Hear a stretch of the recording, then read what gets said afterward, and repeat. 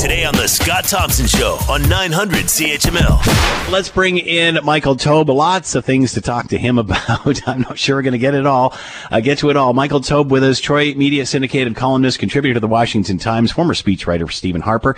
He is with us now. Michael, thank you for the time. I hope you're doing well. I am indeed, Scott. Hope you are too. All right, I just saw this headline, so I want to throw this at you right off the top. The federal government to carry out environmental assessment of the proposed Highway 413. This is a proposed 60K section of highway up around Vaughan, north of the 407, I understand. Your thoughts on a federal government environmental assessment on this, and what is it about this country we do not want to build any more infrastructure? The U.S. is talking about it, and Biden specifically, he didn't say social infrastructure, he says bridges, roads, and things that need to get people from point A to point B. I remember Dalton McGuinty saying 100 years ago, I'm not interested in building any more highways, and we know he certainly didn't. How do you get out to the great outdoors without a road? Where are we supposed to drive all these EVs once they're built? Yeah, no, I agree with you. I've never understood that theory myself, because that's really one of the main responsibilities of government, is to deal with roads, highways, and so forth. That was always understood for them. The problem is that most levels of government overstep their reach or overstep their constitutional jurisdiction, as we've seen with various things from Section 91 to 92 of the Constitution Act, to the way that the federal government has moved into municipal affairs, whereas at one point that was really the regime and realm of, yes, city governments, and the fact that the province gets involved in issues that, again, like I said with the Constitution Act, don't necessarily include it. For that reason, it's a little puzzling that governments have always been sort of pushing back against that, although you see it more in Ontario, I find, than other provinces. But I do remember Dalton McGuinty's line. I hadn't thought of it in a long time, to be honest with you, but I do remember it now that you brought it up. And I thought it was unusual at the time, too, especially because by nature, liberals on the political left like to get involved in the state, like to use taxpayer monies for certain projects, and building a highway, which actually helps people transport themselves back and forth and also aids with truck traffic, which, as we know from other cities like Windsor, for example, and London, are major issues. You would think you would want more of that. But I guess the interesting thing is, as you said, there's going to be a federal environmental assessment. God knows what that's going to involve. God knows how long it's going to delay things, because as we know, when they do it with gas stations and other things, they always find issues when they're trying to construct something. It could be a building, it could be a road, it could be a highway. So I don't understand why there's been this hesitation. Maybe it's a good thing that at least they're proposing it, but based on the fact that there is this environmental assessment, let's see how long it takes before they actually put the shovels in the ground. Do city dwellers get out? Because, again, kudos to all those, and I've got lots of friends that live in the inner city of Toronto. They'll get on a streetcar, get on their bike, and go to work because they're privileged enough to live in the same city that they work in. Sure. Unfortunately, I've been in the media business for 36 years, and that's pretty much impossible because we move around a lot. But, you know, it seems that those that are bicycling back and forth don't understand that life goes on beyond those 20 minutes outside their border. Yeah. How does anybody in the inner city get out if there's no infrastructure there? That's an interesting question, the way you phrased it.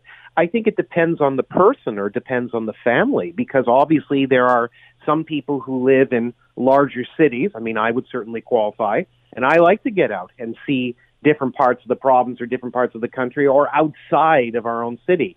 You know, Toronto is a nice city. It's a great city in many ways, but it's not the be-all and end-all of this province or this country. There's a lot out there to discover, and you would hope that others would do so too. Unfortunately, you know, using Toronto as an example, there are some people who sit right in the heart of Toronto and, you know, venture out only infrequently, either to visit friends or family, and they're out of there pretty fast. Or in other cases, they just don't do it very often. So if the question is, how do people get out and how should more get out, I would think that natural curiosity or inherent curiosity of humanity would want to propel you, or would want you to be provoked to go do something else, to go have a different experience, to see how other people live, to see what they create, different restaurants, different art galleries, et cetera, et cetera. It doesn't matter what you do. It's just to go out and explore and discover. I mean, I hope things like this, when you build for example, extensions to highways, it at least encourages some people who live close to it that they might be able to get on the road and find something new. But if that inherent curiosity doesn't exist in the person or that family unit, I don't know if necessarily things like this create something new. You hope so, but it doesn't necessarily work that way. Well, the first thing you hear is how this highway is going to cut across farmland, or greenbelt, or forest, or rock faces, or streams. That's what life is outside central Toronto. Mm-hmm. I mean, that's just the way it is. And, you know, if you want another greenbelt, go on the other side of the highway. There is no shortage of green in this country. No, there isn't. But unfortunately, as you and I both know, based on other projects that have happened, not specifically this highway, and I have to be honest with you, when you brought up, I haven't seen the press release, so I don't know what it cuts necessarily into or what would frustrate environmentalists or environmental groups. Although, like you said, there'll be sure to be one thing or several things that'll do it. But you're right. That is part of the process of developing a city or developing territory or moving people into other parts of the province, the country, etc. If you want to get out of the urban part and go into the suburbs, the rural areas, etc., you have to learn, you have to discover, and you have to build. So yes, if environmental groups are going to protest because it cuts into certain things that, like what you said, then you're right. It's going to take years for that project to get going, and who knows how, you know, what will actually be done and what the final product will look like. But I agree that if you're going to be a productive society and you're going to keep moving forward and you're going to keep discovering things, or you're going to bring other communities into the 21st century, so to speak, you have to get around some of these issues and concerns, or figure out ways to compromise. If it cuts into, say, wetlands or something of that nature, try to negotiate and figure out a way to properly do it. But look, let's be honest. Governments are now very used to this because many projects have either been stalled or basically completely eliminated because of problems with the environment. My guess is here, I think, assuming so, they probably know that there are going to be several struggles that will be involved with it. There's obviously going to be issues that have to be dealt with at the negotiating table. They may have to change the structure or crafting of the highway as they currently design it right now in their minds. But I think in the end, ultimately, if we're going to move forward, that's the right way to do things. So when I hear of developments like a new highway or a new portion of a highway, I think that's actually a positive and productive thing. You're right. There's groups, individuals and groups who think quite the opposite. Well, everything you build is going to take out nature in some sort. Sure. Unless you're building over something that's already been built. And again, you know, I remember very vividly seeing Dalton McGuinty say that statement, I'm not interested in building any more roads. And, you know, congratulations to him. It probably got him elected the next time. But at the end of the day, nothing's changed. I mean, I'm old enough to remember, there's talk of high-speed lines between Windsor and Montreal and all that other crap, and none of that ever gets done. So it's great that they don't build roads, but there's nothing else replacing it. Do we just take a train to our campground? Do we take a train to cottage country? Do we take a train anytime we want to go outside the city limits? Yeah, I mean, you're right. That's what the alternative would be. And no, I don't think that makes a lot of sense.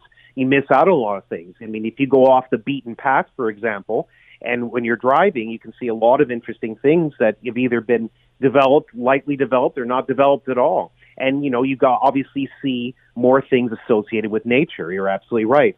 But you don't get that if you take a train or if you take a plane or anything of the sort. You have to do it by car or by vehicle to actually see that.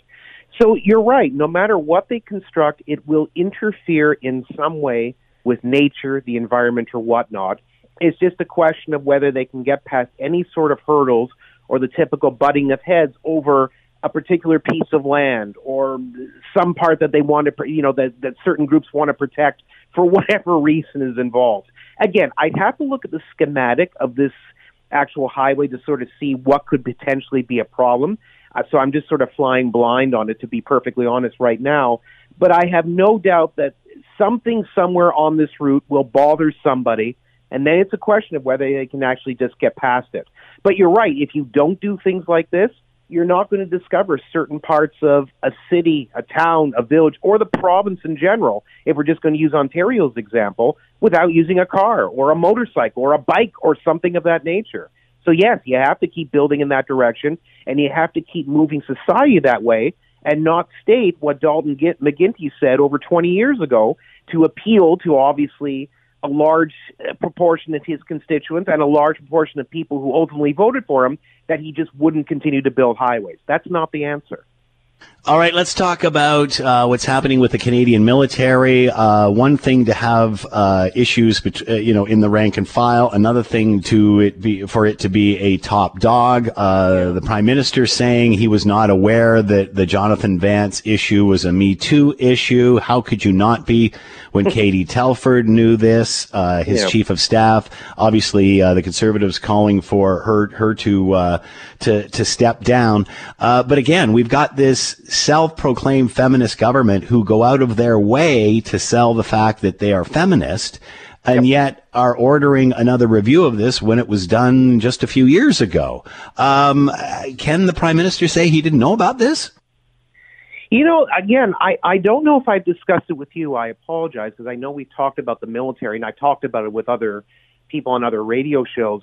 One of the things, though, unfortunately, with that is the biggest question that's come into play in my mind and in other minds, is how much information is funneled to this Prime Minister. A Prime Minister by nature should know everything that's going on around him, or in the case of Campbell, briefly her, meaning that they should know about issues like this. If the Liberal Party or the Prime Minister's office under Justin Trudeau, our current Prime Minister, is not funneling this important type of information or these sorts of controversies to the Prime Minister, it really makes you wonder what his leadership is all about and how much and really what sort of control he actually has as a leader. But again, we have to assume that right now, the way that they're talking is if they didn't know it was a Me Too movement or part of the Me Too movement or moment, then why didn't they know? It would have been obvious. There also comes into play the question, and I know I have discussed this with you, is the fact that Defense Minister Harjit Sajjan, according to testimony that was done at the Defense Committee or the discussions of the Defense Committee, that they're looking into the issues of sexual harassment, exploitation, etc., that's going on in Parliament, there was an accusation by the former military ombudsman, Mr. Oldburn, who has no axe to grind whatsoever, not a political person, saying that in 2018 he actually carried information about one of the allegations facing General Vance right now. He basically had it on a piece of paper, took the piece of paper out of his pocket, and the minister refused to look at it. Now, it's fine that the minister refused to look at it, but from what I now understand, this information has not moved in the past 3 years. Mr. Sajjan, for example, didn't tell the former military ombudsman to actually move this information to the proper law authorities, for example, or to others, because if he had, I think it would have been brought up in his testimony, and nothing actually came that way. So for 3 years alone, Harjit Sajjan may have known about this. There's also the fact that Mr. Sajjan, during his own testimony, stated that he was not involved in any way, shape, or form with General Vance's increase of salary, which occurred last year, and that was contradicted by another testimony later on at that committee, stating that, whatever his direct or indirect involvement was, he would have been aware of that fact. When you have all these things together, Scott, I think the real issue comes into play that why is this defense minister right now still sitting in the cabinet and holding this role? Most people, whether they be conservatives or liberals or whatnot, if faced with something like this, would do one of two things, at least historically in Canadian politics. That minister would either temporarily step aside to clear his or her name, or that person would completely resign and not return to that position. Or, as a third possibility, the Prime Minister could have shuffled Mr. Sajjan already at this point to try to get some of the heat off him. Yet, all we see is that the Defense Minister continues to sit there, introduces, as you say, a committee to look into this issue that had already been looked at beforehand several years ago, and it's almost like nothing has happened. The dark clouds of controversy, my favorite line that I like to use, are following this minister everywhere, yet this Prime Minister, Justin Trudeau, just either doesn't seem to want to acknowledge it, admit it, or try to do something about it, when really I think the Canadian public is starting to realize as they see more and more of it, they are probably starting to wonder themselves, why hasn't he stepped aside or why hasn't he resigned yet? And that's only something he could answer. So here we have another scandal, another promise of change, another review, even though one was just done under this government. Is this all about pushing this off until after the next election? Without question. They're obviously trying to get rid of a bad issue. I think we can put it as simply as that because I don't have to go on too long about it. And they're just hoping that by creating this investigation for a second time, that they're going to sort of push the media towards the investigation itself and less about the personalities involved. Harjit Sajjan, the defense minister, for one. Prime Minister Justin Trudeau. Katie Telford, the Prime Minister's chief of staff, who I forgot to mention in the previous segment, she also apparently, according to testimony, supposedly knows all this. Now, these are all allegations, and we have to walk on eggshells right now because nothing has been proven. But there's so much out there right now that, yes, of course the Liberals created this committee to take some of the heat off their leader, minister, and senior staff member because it gets frustrating after a period of time. Will it work? I don't know. What about the comments and the self-proclaimed feminist prime minister? I mean, he's drawn a lot of attention to himself by constantly selling that he is a feminist. The deputy prime minister, same thing. This is a feminist budget. Everything's feminist or climate change. Are people getting this? Are they seeing this here? Are they seeing the hypocrisy here? Well, they should have already for years, and we don't have to go through the whole laundry list. There have been so many things that Justin Trudeau has done by the relations he's had with former female cabinet ministers and staffers. I mean, Jody Wilson-Raybould is one of the classic examples right there. Selena Cesar-Chavez, who is no longer there, he's had bad relations, associations, negotiations, whatever you want to call it. He's had some bad moments with a lot of mostly female MPs in the Liberal caucus.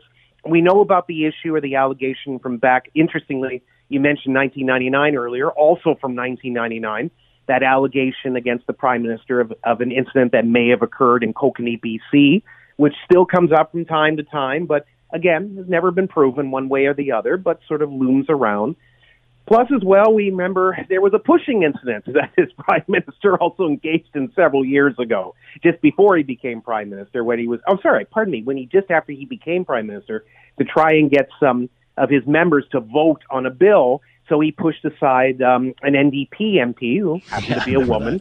So there's just a whole bunch of things when you put it all together, and there's more, that show that this prime minister may claim to be a progressive feminist, and may claim to champion feminist causes, whether it's for the rewriting of NAFTA all the way to, as you said, this budget. But again, the proof is in the pudding. If Justin Trudeau may believe that he's a feminist, he may feel in his gut that he's a feminist, but if that's the case, he certainly hasn't acted like one. So you would think Canadians would be aware of this by now. What's going to happen with the chief of staff issue and Katie Telford and such? Will that disappear? Is a replacement coming? In fairness, I don't think that Prime Minister Justin Trudeau is going to ever get rid of Katie Telford. I think Katie Telford will eventually step down on her own volition. I don't think it's going to be over an issue like this. Whether she does or does not deserve to leave over this is still obviously a matter of dispute. We don't know exactly whether the allegation against her is valid. If it is, well, there's an argument to be made that she should leave. But if it's not true, then the question is, why was she tagged into this discussion in the first place? But do I think anything's going to necessarily come of her? No. I think, though, for what we're seeing right now with General Vance, Admiral MacDonald, and the whole discussion about the Canadian military and sexual harassment, someone is eventually going to have to leave. And it's going to have to be someone senior. It's not going to be the Prime Minister. We know that. I strongly doubt it's going to be his chief of staff. However, the defense minister is certainly left open, and there's lots of other senior Liberals who probably had anywhere from small to large roles in this matter.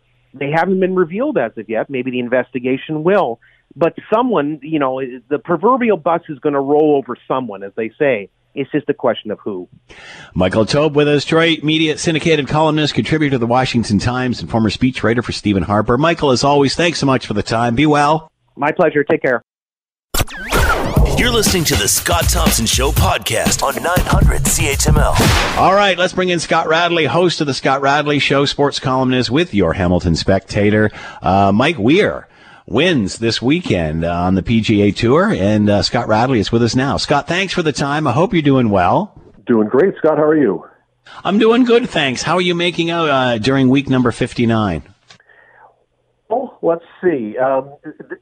Sometimes people would ask this inappropriately, but I would say, Scott, what are you wearing? Because I'm wearing the same thing I've now worn, I think, for 59 straight weeks. Yeah. If my changes, I wash it. But the flat pants and the ratty T-shirt with a something over top, it's getting a little repetitive. Yeah, nothing like a fresh set of track pants to start the day off with a smile, right? All right.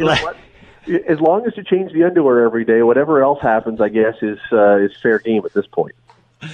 Yes, I have a university sweatshirt which my daughter bought me for Christmas, and I think I've been wearing it continuously. And she says basically the same thing. Are you? You got a few of those? What's going on there?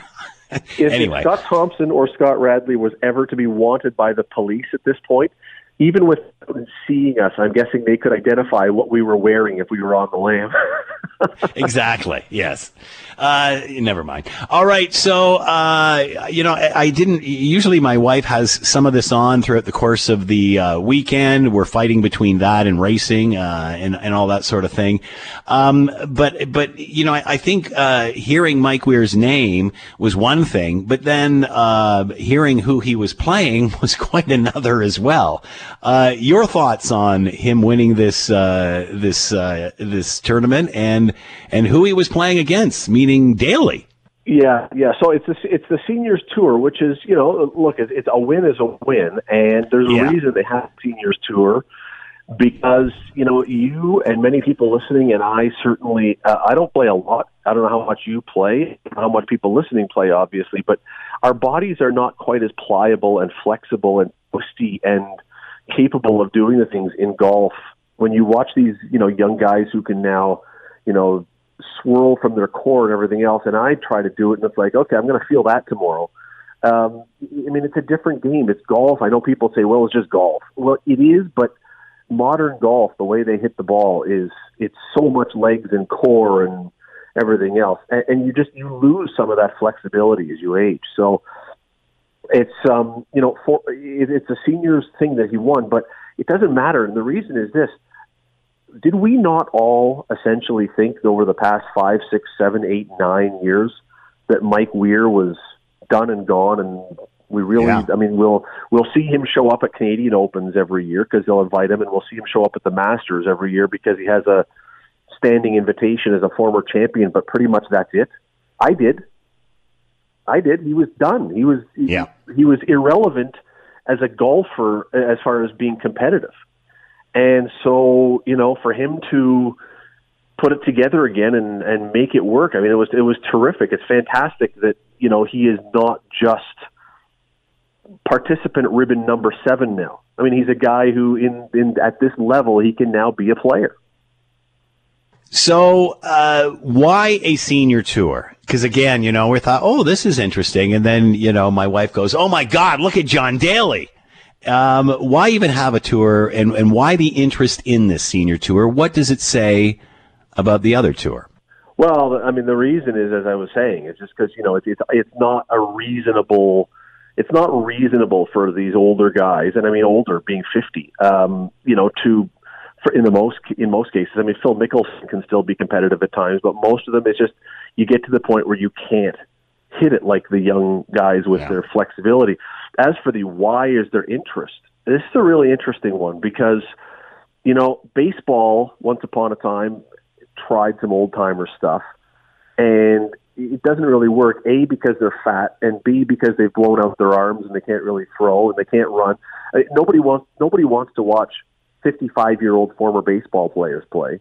Old-timers hockey, if you've ever gone to an old-timers game, you're not going there to watch the game. You're going there just to see the kid, or the person you grew up watching as a kid who was your hero in real life, now looks slow and lumbering, and nobody tries. We're seeing now a return, weirdly, of all the sports that we're seeing a return of old-timers, it's boxing, which I find, with Mike Tyson now. That's bizarre. Which I find bizarre, that of all the sports that you would think the guys don't want to come back and get into again, I would think being punched in the face would be high on the list, but, apparently you can't get away from that. But golf... And apparently we haven't learned anything from Muhammad Ali, so... Well, here's the thing, though, is that the weirdest thing about the boxing is that it's kind of taking the role of old-timers hockey. We saw Mike Tyson fight Roy Jones Jr. about, months ago.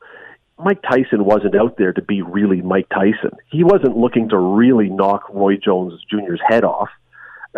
It was something else. And so there was a curiosity, and I think that in some ways, that's kind of what old-timers golf is, but it's different.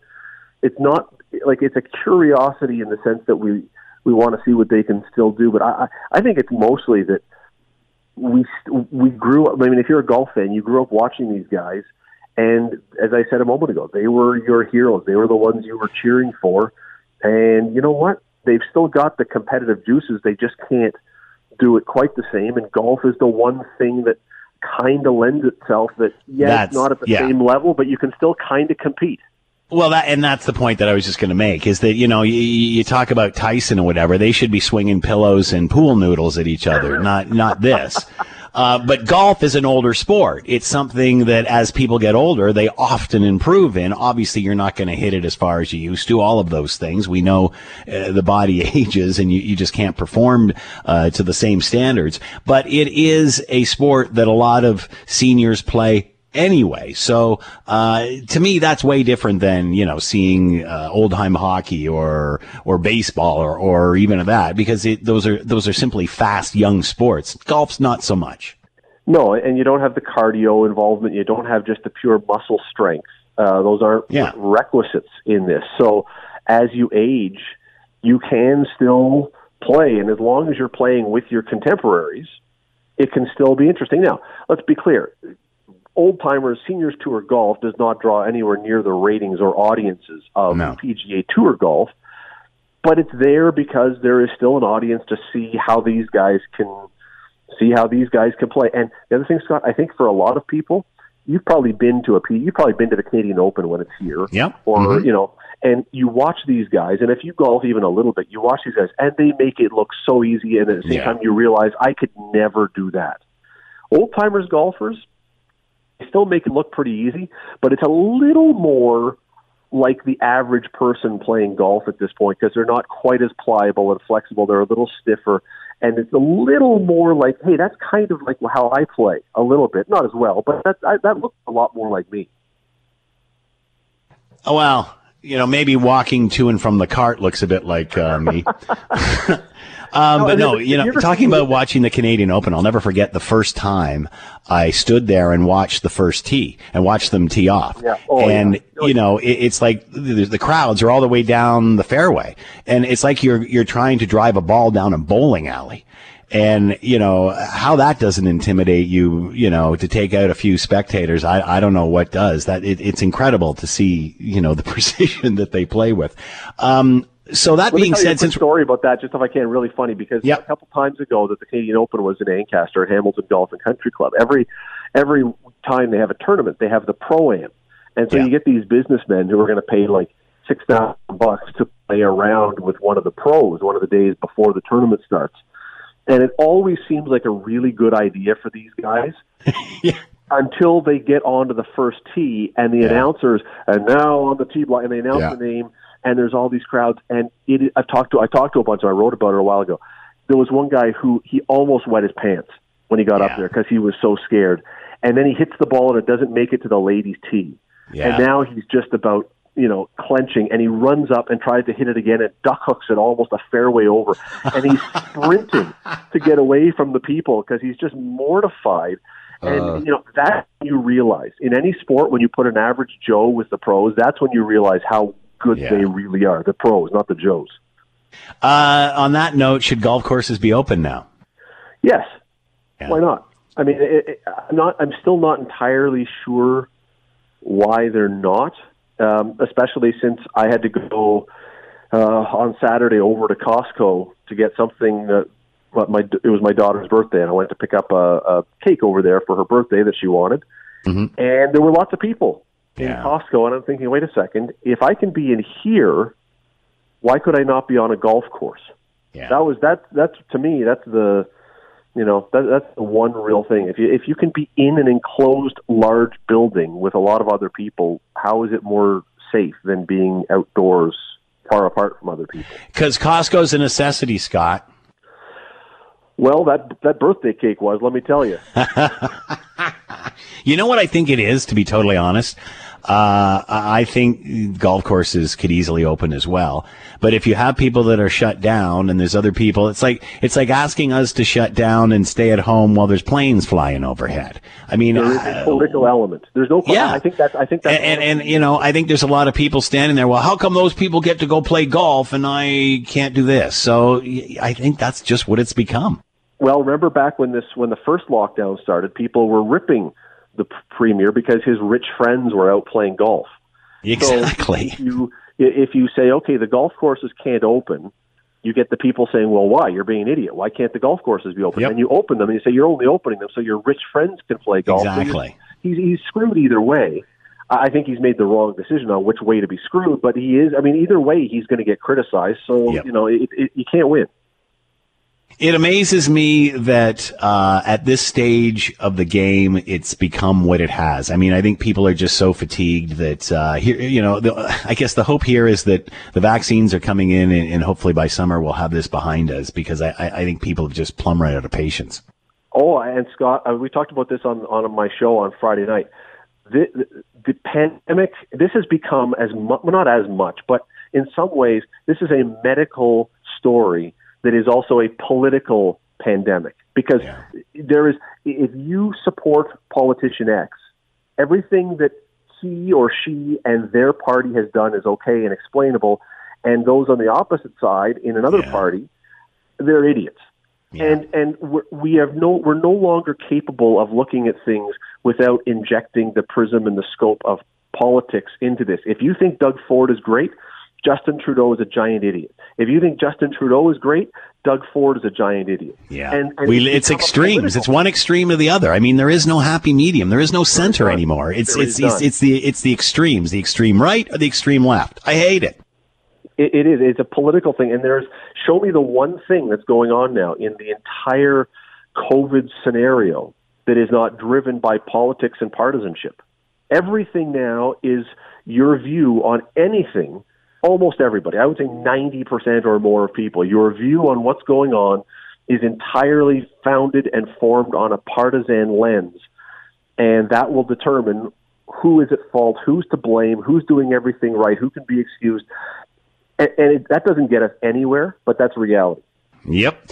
I'll meet you in the center. Scott Radley is with us, host of the Scott Radley Show, sports columnist for your Hamilton Spectator. Scott, as always, thanks for the time. Be well. You as well, Scott. Take care. The Scott Thompson Show, weekdays from noon to 3 on 900 CHML.